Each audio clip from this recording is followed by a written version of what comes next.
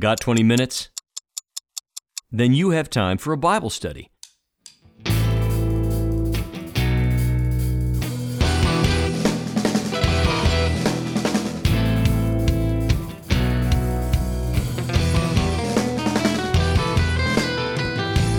If you confess the Lord, call him up. If you confess the Lord, call him up. Welcome to another episode of 20-Minute Bible Studies. Romans 10:17 says that faith comes by hearing, and hearing by the Word of God. Over the next several minutes, you're going to hear an important message directly from God's Word and have your faith and knowledge increased. All you have to do is listen. Now, here are your teachers. Hi, everybody. Thanks for joining us. I'm Jordan Pine. And I'm Andy Baylog. So let's get started. Today, we're going to be studying the teaching of Jesus from the 10th chapter of the Gospel of John. Join us now as we listen to the Word of God. John chapter 10, verses 7 through 10. So Jesus said to them again, "Truly, truly, I say to you, I am the door of the sheep. All who came before me are thieves and robbers, but the sheep did not hear them. I am the door. If anyone enters through me, he will be saved, and will go in and out and find pasture. The thief comes only to steal and kill and destroy. I came that they may have life and have it abundantly." John 10, 7 through 10. We begin with the SPACE method. SPACE is an acronym. SP stands for speaker, A stands for audience, C stands for context, and E, explanation. Jordan and I created this acronym to remind Bible students to think about who is speaking and to whom, what was happening at the time, and the theme and message of the verses leading up to the scripture reading. Both of us believe it's critical to consider these things before attempting to interpret scripture. So Jordan, let's use the SPACE method here. Okay, so starting with SP, the speaker is Jesus Christ. That's fairly obvious. If you go back to verse 7, it reads, Jesus said to them. Important to know that, who is Jesus, really? And that's a key question. We should always keep in mind who Jesus is when we're listening or reading the words of Jesus. And Jesus is God himself. For most of you listening, we don't need to prove that, but just for a reminder, Jesus says the following in verse 30 of this very chapter, I and the Father are one. And that's just one scripture. There are many more. The Gospel of John begins, in the beginning was the Word, and the Word was with God, and the Word was God. And of course, the Word is Jesus. Continuing in verse 14, it says, and the Word became flesh and dwelt among us, and we saw his glory, glory as the only begotten from the Father, full of grace and truth. And these proofs of Jesus' deity continue throughout the entire Gospel.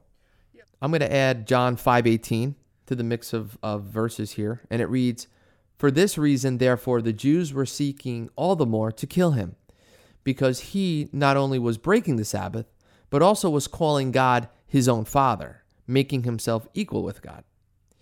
And also John 14:7 reads, if you had known me, you would have known my Father also. From now on you know him and have seen him. And then also in verse 9, Jesus reiterates, he who has seen me has seen the Father.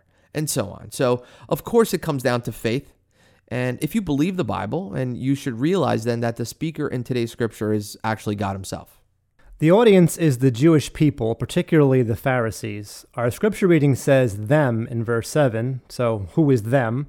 To find out, you have to go back 7 verses to chapter 9 and verse 40, which reads, those of the Pharisees who were with him being Jesus, heard these things. So this teaching comes among several teachings that Jesus gave to the Pharisees and to the Jewish people who were there, which again we will cover when we look at the context. But staying here for a moment, we must ask an important question, which is the audience saved or unsaved? What is their spiritual status? Well, Jordan, this is a critical question to answer when reading the Bible because it is often the key to understanding the message of what you're reading. So here, the audience is God's chosen people, a nation under the old covenant with God. And as our old pastor Whipple used to say, they were, quote unquote, saved on the layaway plan. Right. And as faithful Jews, their beliefs and their practices definitely foreshadowed the coming Messiah. You could say they looked forward in faith, which is why the message to the Jews wasn't a message of belief per se, but it was a message more of repentance or turning back and then accepting Jesus was their Messiah. And, earlier we said in our scripture today, what we said was Jesus was speaking to you, but that's not exactly right. Although all scripture was written for Christians, these words today were spoken to the Jewish people at a time when the people were still under the law and the age of grace hadn't yet begun, because Christ's blood had not yet been shed. However, there is something else critical to note as we get into the context of these verses. They appear in a parable, and parables were spoken to the Jews, but with hidden meaning for Christ's followers. If you're confused, don't be. Let's go to Matthew 13, verse 10. And that reads, "And the disciples came and said to him," Jesus, "Why do you speak to them in parables?" And in verse 11, Jesus answered them, "To you it has been granted to know the mysteries of the kingdom of heaven, but to them it has not been granted." And then skipping to verse 13, "Therefore I speak to them in parables, because while seeing they do not see, and while hearing they do not hear, nor do they understand." Verse 14, "In their case the prophecy of Isaiah is being fulfilled, which says, You will keep on hearing, but will not understand. You will keep on seeing, but will not perceive." And then verse 16, which we can read as being spoken to us as well, Jesus says, "But blessed are your eyes because they see, and your ears because they hear." So please keep in mind that as we get deeper into the meaning of our scripture today, the audience is the Jews, but the message will be encoded, if you will, with meaning for those of us who have the spiritual ears to hear it.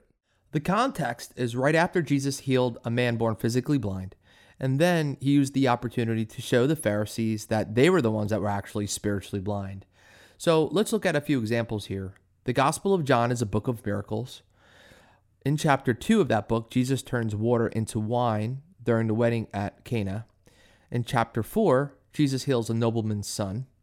In chapter 5, he heals a man at Bethesda who had been sick for 38 years.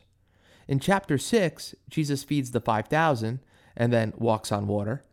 And in chapter 9, the chapter before our scripture reading appears, Jesus heals a man who was born blind. So this created quite a controversy among the Jewish leaders. And first of all, the Pharisees said that Jesus could not be from God, according to their opinion, because he had healed on the Sabbath. But we know that didn't stick because a sinner wouldn't have performed such a miracle, of course. And then eventually they claimed the man wasn't really blind at all. Right, but that didn't stick either because they found his parents, and his parents confirmed he had been born blind. Right. Finally, they interrogated the former blind man himself, trying to prove he was lying. And that didn't stick because the man had good answers for everything. I mean, he gave them a theology lesson, and it's pretty funny. So let's go ahead and read it, Andy, if you would. That's in John 9. Sure, let me get to that. John 9, we'll pick up in verse 28, and it reads, "They reviled him," the former blind man, that is, "and said, 'You are his disciple, but we are disciples of Moses. We know that God has spoken to Moses, but as for this man," meaning Jesus, "we do not know where he is from.' So the man answered and said to them, 'Well, here is an amazing thing, that you don't know where he is from, and yet he opened my eyes. We know that God does not hear sinners, but if anyone is God-fearing and does God's will, God hears him. Since the beginning of time, it has never been heard that anyone opened the eyes of a person born blind.' So then he continues to say, 'If this man were not from God, then he could do nothing.' And then the Pharisees answered back to the man, 'You were born entirely in sins, and yet you're teaching us?' So then they put the man away." So they basically kicked him out because he was making too much sense. Exactly. And then this leads to Jesus finding the man and then the man confessing that Jesus is God and worshiping him, in fact. And the Pharisees are there when this happens, so Jesus turns this into a teachable moment. He says in verse 39, "For judgment I came into this world, so that those who do not see may see, and that those who see may become blind." So the Pharisees hear him say that, and they ask, "We are not blind too, are we?" Jesus replies to them, "If you were blind, you would have no sin, but since you say, 'We see,' your sin remains." And that was a big deal because, as implied earlier in the conversation between the Pharisees and the blind man, it was believed that blindness was caused by a man's sin or the sin of his parents. So it's really sort of an insult here to them. And, Jesus turns that around and creates a lesson on spiritual blindness and spiritual sight, which connects with this concept of spiritual ears and eyes that we had mentioned earlier. So, Jordan, immediately after this, Jesus gives the parable of the Good Shepherd, which we know begins in chapter 10, right before our reading for this lesson. And I'll start in verse 1. And it reads, "Truly, truly, I say to you, he who does not enter by the door into the fold of the sheep, but climbs up some other way, he is a thief and a robber. But he who enters by the door is a shepherd of the sheep. To him the doorkeeper opens, and the sheep hear his voice, and he calls his own sheep by name and leads them out. When he puts forth all of his own, he goes ahead of them, and the sheep follow him because they know his voice. A stranger they simply will not follow, but will flee from him because they do not know the voice of strangers." This figure of speech Jesus spoke to them, but they did not understand what those things were, which he had been saying to them. And then comes our scripture reading, of course. So now that we know the speaker, Jordan, the audience, and the context of our scripture reading, I think we're ready to attempt an explanation today. Yeah, so let's hear it again, starting with verse 7. "So Jesus said to them, 'Truly, truly, I say to you, I am the door of the sheep.'" So having given them the parable that they did not understand, Jesus gives them an explanation. He starts off by saying, "Truly, truly," or a phrase that is sometimes also translated, "Verily, verily." And I just want to pause for a second, Andy, because in the original Greek, this word is amen, which is going to sound familiar because that's right. He's saying amen or amen, amen. And we use this word to end a prayer and to show agreement. Someone says something and we say amen. But this word is of Hebrew origin and literally means "so be it." So saying it first, as Jesus did, meant something slightly different. It's a strong claim to truth, but also, again, a claim of his divinity. He's essentially saying, what I'm about to say is verified true, straight from God, because I am God. Yeah, and then, moving from that particular note, he does use the I am metaphor for the third time in his gospel. As you mentioned earlier, the phrase I am is significant because it is actually the name of God as we know it. If we go back to the Old Testament in Exodus chapter 3, we see that Moses, he actually had his encounter with God at the burning bush. And then we know that God tells Moses that he will be his emissary to Pharaoh. And Moses has a lot of doubts and questions. And then we see one such question in God's answer in verse 13 to 14. And I'll read that really quick. Verse 13, "Then Moses said to God, 'Behold, I am going to the sons of Israel, and I will say to them, the God of your fathers has sent me to you. Now they may say to me, well, what's his name? What shall I say to them?' And in verse 14, God responds to Moses and he says, 'I am who I am.' And then he said, 'Thus you shall say to the sons of Israel, I am is the one who sent you.'" Right. In Hebrew, this phrase "I am" is actually 4 letters known in theology as the tetragrammaton. Tetra means 4 and gramma means letter, so the 4 letters. And those letters are, transliterated into English, YHWH. And when you add vowels to it, you get Yahweh. That name, by the way, was considered so sacred, Yahweh, that it should not be spoken. So scholars inserted the vowels from another Hebrew word, Adonai, meaning master or Lord, and got a word something like Yehovah, that in English becomes Jehovah. So now you know Jehovah means I am, and Jesus used that phrase repeatedly in reference to himself. Yeah, so first I am metaphor that we find is in John chapter 6. And it's where Jesus says, quote, "I am the bread of life, and the bread that came down out of heaven," which is a type of the manna from the Old Testament. Right. The bread that ends hunger and gives eternal life, when we're talking about, spiritually, how it applies to us today. And then the second I am metaphor is in chapter 8, and it's in verse 12. And this is where Jesus says, "I am the light of the world. He who follows me will not walk in the darkness, but will have the light of life." And then, again, here we have that third one that I mentioned, the third I am metaphor, where Jesus says, "I am the door of the sheep." Yeah, he changes it from the parable in which he is the shepherd who enters by the door. And he'll pick that metaphor up again in verse 11 when he says, "I am the good shepherd," the fourth I am metaphor. As for the sheep, he doesn't say who the sheep are, but we can use other scriptures to figure that out. For example, when Jesus sent his disciples out in Matthew 10, he first, quote, "gave them authority over unclean spirits, to cast them out, and to heal every kind of disease and every kind of sickness."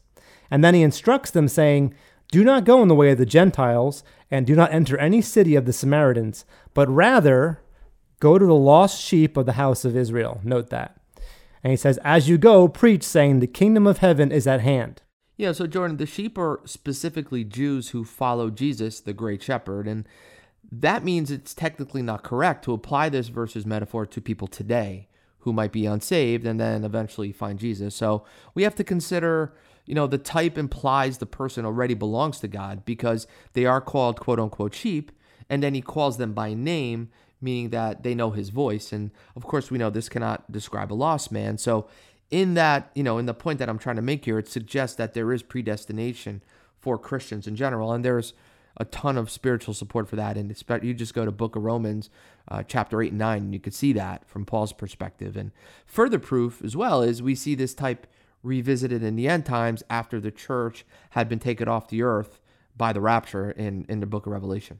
Yeah, and in Matthew 25, following the parable of the talents, Jesus prophesies that, quote, when the Son of Man comes in his glory and all the angels with him, then he will sit on his glorious throne. All the nations will be gathered before him, and he will separate them one from another as the shepherd separates the sheep from the goats. And he will put the sheep on his right and the goats on his left. Then the king will say to those on his right, Come, you who are blessed of my Father, inherit the kingdom prepared for you from the foundation of the world. So yes, to your point, we see predestination there, and we also see this type revisited in the end times. So, some people make the mistake of thinking that passage I just read in Matthew 25 is about a judgment of Christians, but it can't be because the next verses are all about works, both good and bad. Verse 35, for I was hungry and you gave me something to eat. I was thirsty and you gave me something to drink. I was a stranger and you invited me in, etc. And of course, verse 42, the opposite of that. I was hungry and you gave me nothing to eat. I was thirsty and you gave me nothing to drink, etc. And to those goats, he says, depart from me, accursed ones, into the eternal fire, which has been prepared for the devil and his angels. Yeah, Jordan. So, no, this is not a judgment of Christians at all because Christians are saved by faith, as we know, according to Ephesians 2, 8, and 9, not by works. So they never end up going into the lake of fire. That just is not biblical. So moving on, we see that this is a judgment of the second coming, which is after the church has already been raptured off the earth, and then the great tribulation has taken place. This is what we know to be the judgment of the tribulation saints, who are called sheep, if you will, because there are Jews who we learn in Revelation chapter 20 that they actually lose their heads for the sake of Jesus and the gospel. And then after the rapture, when the church age has ended, God will begin dealing with Israel again. That's when the time clock of Israel begins, the 70th week of Daniel. If you look at prophecy from the Old Testament, but that's another lesson for another time.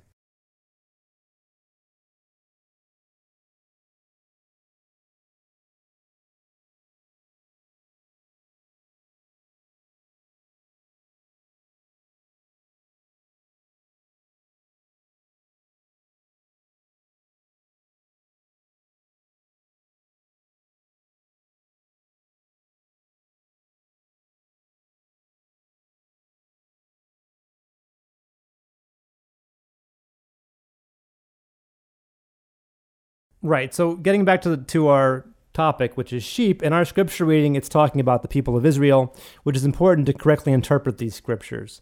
And lest there be any confusion, Jesus includes a little hint for us, that is to say, those who read this later during the church age, and this is really great, check it out. Starting in verse 14 of John 10, I am the good shepherd, and I know my own, and my own know me. Even as the Father knows me, and I know the Father, I lay down my life for the sheep. And here it is, I have other sheep, which are not of this fold. I must bring them also, and they will hear my voice, and they will become one flock with one shepherd. So he clarifies for us who he is talking about, and also prophesies about the age of grace, the church age, when there would be no Jews or Gentiles in God's eyes, just one flock with one shepherd. John 10:8 reads, all who came before me are thieves and robbers, but the sheep did not hear them. So Jesus uses the metaphor of a thief again, the one who in verse 1 climbs into the sheep's pen by some other way other than the door, which is Jesus. And then he also uses a word translated robber here, but that's better translated it's better translated as plunderer or marauder. So the nuance is that thieves are stealthy and they sneak in, while a plunderer rob you openly and with violence. It's very interesting. And since the door is Jesus Christ, this refers to those who try to bypass Jesus, in other words, false teachers and false prophets. And I love that point. And Jesus says the true sheep did not hear or follow those people. Moving on to John 10:9, I am the door. If anyone enters through me, he will be saved and will go in and out and find pasture. So he repeats, I am the door. Two other key things. One, Jesus says the sheep have to enter through him, which supports the doctrine that Jesus is the only way to God. Jesus will say this directly in John 14:6, which incidentally contains another I am statement. He says, I am the way and the truth and the life. No one comes to the Father but through me. Great verse. Two, the word saved here is sozo in the future tense. That's Greek future tense. The word also means safe, which is interesting because many Bible teachers say the Jews were safe instead of saved to make a key distinction. Remember, Jesus Christ was speaking to the Jews who were already God's people. They were safe as a nation looking forward to the coming of the Messiah and the fulfillment of God's promises. And also at the end of that verse, I just want to bring out one key point, Jordan, if you don't mind. The words that Jesus says, go out and find pasture. What does that mean? And I think what we need to know is that salvation here that Jesus is talking about might be suggesting the soul salvation into the kingdom, not everlasting life. And that's where the chosen and faithful will be judged at the judgment seat of Christ and be allowed to come back with the Lord in a glorified body to serve him during the 1,000 years on the earth. And pasture, quite simply, represents peace during that 1,000 years. Yeah, good point. That brings us to John 10:10. The thief comes only to steal and kill and destroy. I came that they may have life and have it abundantly. And you wanted to make a point about the ands there, Andy. Yeah, Jesus uses the metaphor of a thief the third time. He says these false teachers steal and kill. They steal the property of the Jews because they lead them down a path that will deprive them of their birthright and inheritance. They kill and destroy because their way leads to spiritual death and destruction, which Jesus contrasts with the spiritual life that he offers. This again, Jordan, it connects with Jesus' first I am statement from the gospel. It says, I am the living bread that came down out of heaven. And if anyone eats of this bread, he will live forever. And live forever is one possible interpretation of the end of this verse. Have life and have it abundantly, I think automatically suggests life in the millennial kingdom, not necessarily life on earth and that God's just going to give you the whole bowl of cherries, just because you're a Christian, now life is great. No, his point is that in the next life and during the millennial kingdom, which is going to be on the earth during those 1,000 years, that, if we focus on what he's saying and teaching and we abide and stick to the Lord, then yes, then we will have that abundant life. Yeah, the Greek supports you there, Andy, because the Greek word is perissos, which means over and above or super adding, which has to do with the mystery of the kingdom, right? As we said, the scripture reading comes out of a parable, and they always have deeper meaning for those with the spiritual ears to hear that meaning, and it's a kingdom meaning, right?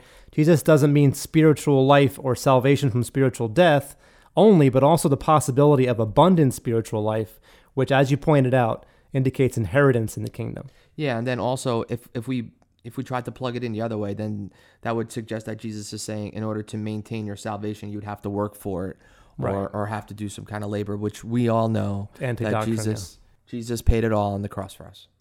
Amen. Unfortunately, we're out of time. Don't forget to visit our website at 20mbs.org. That's 20mbs as in Minute Bible Studies.org.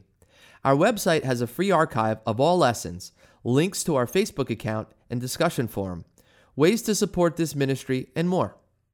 You can also sign up to receive an email whenever we upload a new Bible study. Our first email will even include a link to a special series titled 10 Mind-Blowing Things You Didn't Know Were in the Bible. This eye-opening set of Bible lessons is our gift to you when you join our community. So be sure to visit us at 20mbs.org.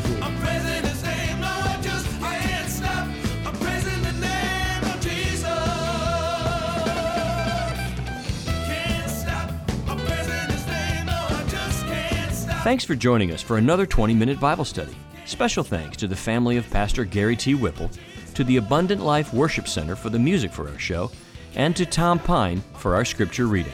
I'm Steve Zioli, and until next time, may the Word of Christ dwell in you richly.